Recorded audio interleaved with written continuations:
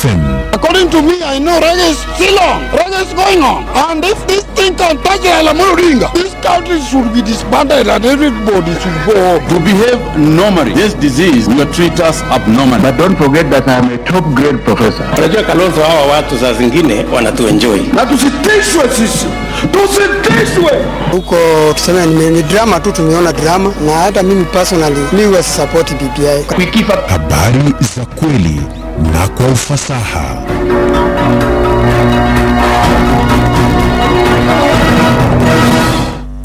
Mchana mwema popote ulipo, ni saa 7 mchana majira ya Afrika ya Mashariki. Hujambo na karibu kwa habari za hivi punde.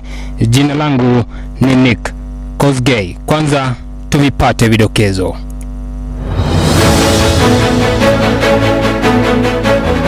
Junet matatani kwa kudai kuwa Seneta Mwaura hujipodoa ili aonekane mlemavu wa ngozi. Shirika la chakula na kilimo la Umoja wa Mataifa yasema msimu wa nzige umefika mwisho Kenya. Na DCI wamnasa mshukiwa wa mauaji ya mkewe na watoto wa wawili Mbere.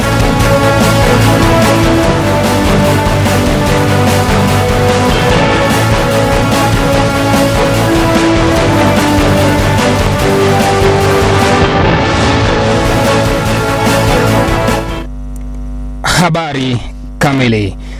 Tume ya uwiano na utangamano wa kitaifa NCIC inapania kumchukulia hatua mbunge wa Suna Mashariki Junet Mohamed kwa matamshi aliyotoa dhidi ya seneta maalum Isaac Mwaura. Kupitia mtandao wake wa kijamii wa Twitter, tume hiyo imelaani matamshi ya Junet ambayo aliufanya mzaa ulemavu wa Mwaura. Tume hiyo inasema kuwa matamshi kama hayo yanadalilisha watu wanaoishi na ulemavu, na ikiachwa bila kuadhibiwa inaweza kusababisha mgawanyiko kati ya watu wa rangi tofauti. Tume hiyo imesema kwamba inachunguza swala hilo kwa nia ya kuchukua hatua zinazofaa. Matamshi ya Junet pia yamelaaniwa na Wakenya wengi kwenye mtandao ya kijamii ambao wanasema alikosea kutumia rangi ya ngozi ya Mwaura kwa maslahi ya kisiasa.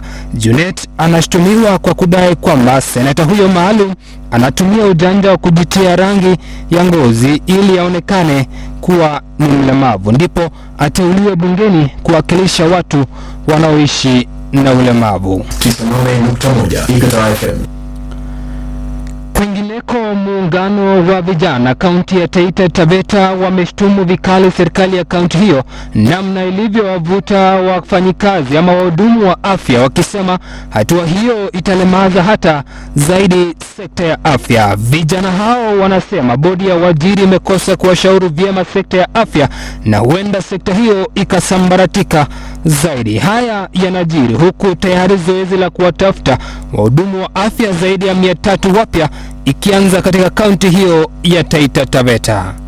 Vijana wa kaunti wa Taita Taveta tunashangaa kwa nini serikali yetu ya kaunti imekuwa inalala kwa hili jambo la mambo ya afya. Kuna wahudumu wetu ambao wamefutwa na serikali ya kaunti. Tunashangaa kwa nini serikali yetu ya kaunti inafuta wahudumu.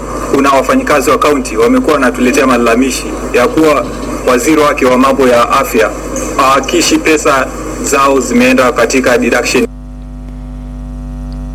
Makachero wa DCI wamemnasa mshukiwa wa mauaji ya mkewe mwenye umri wa miaka 28 na watoto wao wawili wa miaka 9 na 5. David Kariukinyaga anadaiwa kuamkia familia yake asubuhi kwa nyundo ambaye alitumia kuangamiza. Maafisa wa DCI waliofika eneo la mkasa wametaja mauaji hayo kama ya kinyama, kwani Nyaga alifunga mlango na kutekeleza unyama huo.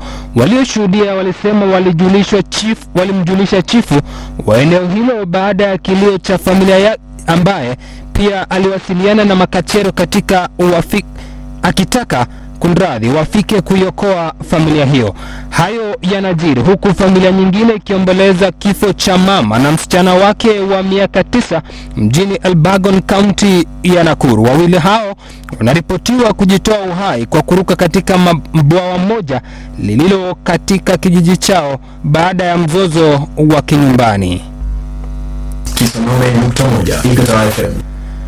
Na shirika la chakula na kilimo la Umoja wa Mataifa FAO limesema msimu wa uvamizi wa nzige nchini Kenya umepita. Kwenye taarifa, shirika hilo la FAO limesema uvamizi wa nzige hao humu nchini unaendelea kupungua. Limesema hakuja kuwa na ripoti mpya za uvamizi mpya wa nzige hao kwa muda wa siku 2 zilizopita, wala uvamizi wa nzige hao katika kaunti za Wajir na Garissa ambazo ziliathiriwa zaidi. Shirika hilo hata hivyo limesema nzige wachanga wanaelekea katika kaunti za kaskazini na katikati mwa nchi. Shirika hilo limesema kundi dogo la nzige limevamia kaunti ya Elgeyo Marakwet na lingine kuvamia eneo la kaskazini magharibi mwa kaunti ya Turkana. FAO hata hivyo imeongeza kuwa operesheni za kukabiliana na nzige hao zinaendelea humu nchini na kusini mwa Ethiopia.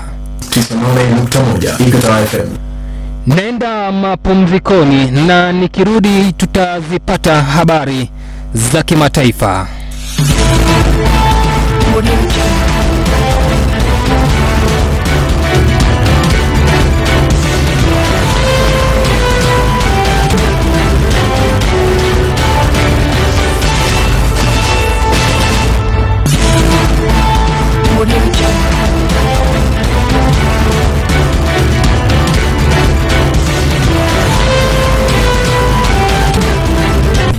Ni habari za kimataifa.